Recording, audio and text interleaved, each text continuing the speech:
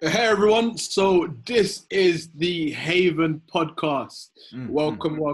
Thank you so much for everyone that listened to our previous podcast. We're really enjoying producing these. So as usual on the podcast, you have myself, Joel, and you have... Tayo, the bro. Come on. Haven, Leicester, they're in the building. So, just a quick recap around what we spoke about last time. Last time we spoke about dating from the secret place. Today we're kind of doing a nice transition to talking about singleness. And we're going to be looking at a few things around singleness whilst devoted to God, why it's important, what the word devotion means, how to cultivate a devotional life to God in your singleness, a whole bunch of things that we're going to touch on. But before we go into that, I'd like to do something different. If Tayo, you could give me one word that comes to mind when you think of singleness, and I'll do the same. When I think of singleness, in a singleness season, the word that comes to mind is focus. Nice. Focus comes to mind. For me, I think the word that comes to mind is wholeness. And when I say wholeness, I don't mean wholeness as in perfection. Yeah. But that's something I'll touch on later. So wholeness for me when I think of singleness. All right, cool. So should we get started? Let's go.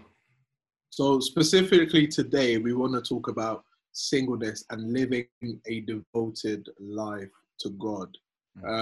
So maybe what we could start off with is maybe some scripture and also talking about why singleness is important for all of us. So if Tayo, I don't know if you've got 1 Corinthians 7:32 there. Yes, sir. Read out for us. I'm going to read from 32 to 34 briefly. And it reads, NLT version, I want you to be free from concerns of this life. An unmarried man can spend his time doing the Lord's work and thinking how to please him. But a married man has to think about his earthly responsibilities and how to please his wife. His interests are divided in the same way a woman who is no longer married or has never been married can be devoted to the Lord and holy in body and in spirit.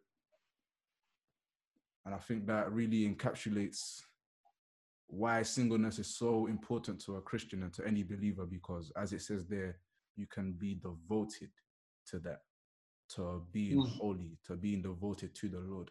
Not that you can't do that when you're married, but that's your season to cultivate and solidify that lifestyle and that routine and that awareness,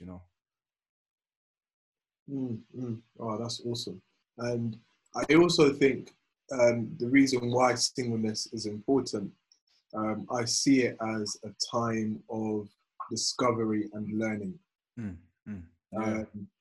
I say that because when we look at Genesis, when God created Adam, we see that before Eve came about, God gave Adam certain responsibilities like naming the animals. But even on top of that, we know that Adam is someone who walked in close relationship with God. And I think the reason why singleness is important is that you get to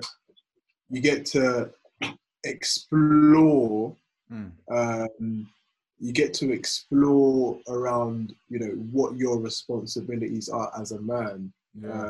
But also, you get to really use that time to grow deeper and deeper in your knowledge of who God is. Wow, that's so good. That's so good. That's so good. I would add one more statement to that, in that your mind and your focus can solely be on pleasing the Lord. Because when you now enter into a marriage, into a relationship, that is one of your priorities. God gives you that responsibility to cultivate your marriage and please your wife, as the word says here. But in the time of singleness, your sole desire and focus. You can be almost one-track minded in how you want to do things. Your sole desire is just pleasing the Lord. It's that tunnel vision. How do I please God? And you have no other responsibilities that are of likeness, because your marriage, God puts it at the highest of your responsibilities on this earth, you know.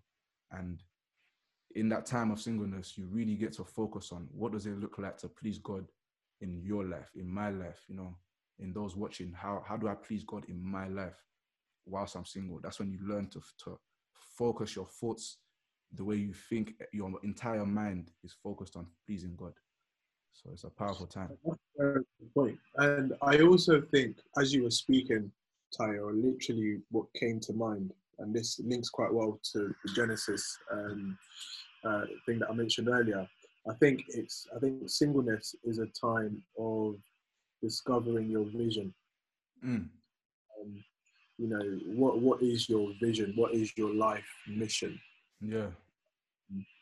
And I say that because, you know, I think verses like seeking ye first and all these things will be added onto you. I think when we see God given Adam certain responsibilities, I think all of that imply that this is someone, or these are people those whom are in that season of singleness. This is the time to discover what exactly your vision is, what your mission is in life.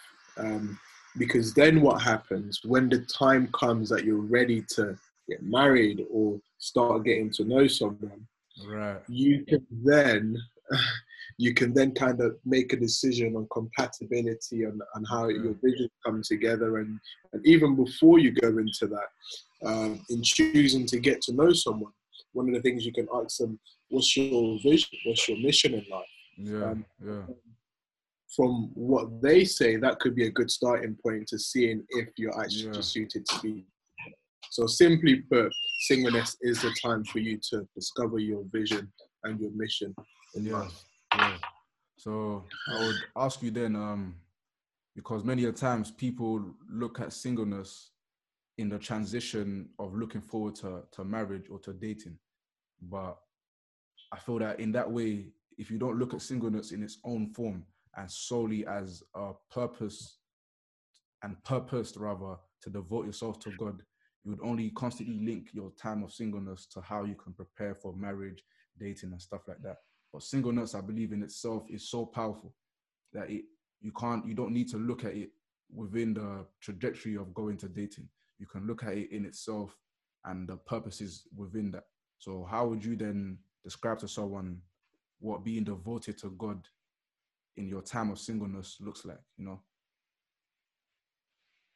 Yeah, that's. I think I mentioned the Genesis kind of passage earlier, and then also I mentioned seeking ye first the kingdom of God. And we all know these quite well, right? But I want to get a bit more specific and a bit more kind of maybe practical, if I can say that. And I want us to look at the life of Jesus. So I was reading Luke the other day. And what I found fascinating is how focused, and you mentioned the word focus earlier, how focused it seems Jesus was on his purpose and his mission from the age of 12. Yeah. And I would even go further and challenge some of us here and say that I believe, because we know Jesus existed before time, I believe that even when we see Elizabeth and Mary meeting, and it says that, you know, John, as a baby in Elizabeth's womb, that her baby leaped, that she leaped within her, John leaped within her. And I think that's quite interesting. I think something we ought to think about is if at that moment, that Jesus being in the room, I don't know, like this guy knows, hey, when I'm out here, you know, John, things focused, but you know, I think it all started before time, and the time when we see Zechariah, Elizabeth meeting Mary, all of that is just a demonstration of focus. But what I wanted to mention specifically is we see that when Jesus is 12 years old, we see it says in Luke that he was in the synagogue or the temple listening and asking questions. Mm. Mm. He was listening to the religious leaders and asking questions. I find that fascinating. And I think what we can take away from that is perhaps being focused. It looks like learning from those around you when you're single. Of course, you do that all lifetime. Right? You're always learning. But I think singleness, when it's just you, when the focus is just you can really maximize the amount that you can learn from others. So to answer your question, what the word devotion means, what a devoted life means, I think as well as what we already know, the Genesis and the seeking you first, I think another way it could even also look like, listening and asking questions and learning from those around you. Yeah, I think I would 100% agree. And as you mentioned, that chapter in Luke, I think it's Luke 2 you mentioned, I think in the 49th verse, it speaks about how after they had lost Jesus on the way back from that festival, that when they did finally find him again, they mentioned how he said, "Why were you searching for me? I'm about my Father's business, my Father's business." And I felt like a couple of weeks back, the Lord impressed on my heart what that really means and how that looks like in terms of being a son. And there's a place and there's a stage in your walk as a son of God whereby you acknowledge that you belong to the family name of Christ. You belong to that lineage. You're a brother. You're now aware that you've been grafted in, adopted, and no longer are you just adopted, but you're truly a son now. You're not an adopted son. You're not an orphan. You're a son of God. And that awareness brings you the capacity and the ability to put on the responsibilities of your family name and walk with that. We see in the world now, although very corrupt in how it manifests, we see a very wise thing in the world whereby people devote themselves to building up their family name and working for their family name. And the reason why I say it's wise because it's kingdom. The only thing is that in the world is foolish really, because your family name can stop at any point. You know, you're pursuing something that can fall to dust at any point. But I believe in the kingdom, pursuing the family name and working towards the causes of your family name, which is Christ, Jesus Christ. He's the lineage that we belong to. We belong to God. Pursuing the causes of our family name is the only way we can really adopt a devotional life to God, to truly be devoted, when we know we're responsible for the name in which we call upon, you know. In another way I can put it, it's like if you look at the life of David, I think in 2 Samuel 17, we see that when he was battling with Goliath, before anything had happened, the reason why he found himself challenging Goliath is because he heard him, you know, disrespecting the armies of the Lord. And he wasn't going to have that, you know, he was not having it. And what the Lord impressed on my heart through that was that he knew, he had an awareness and an understanding that he's not here to fight Goliath on his behalf or on behalf of the army.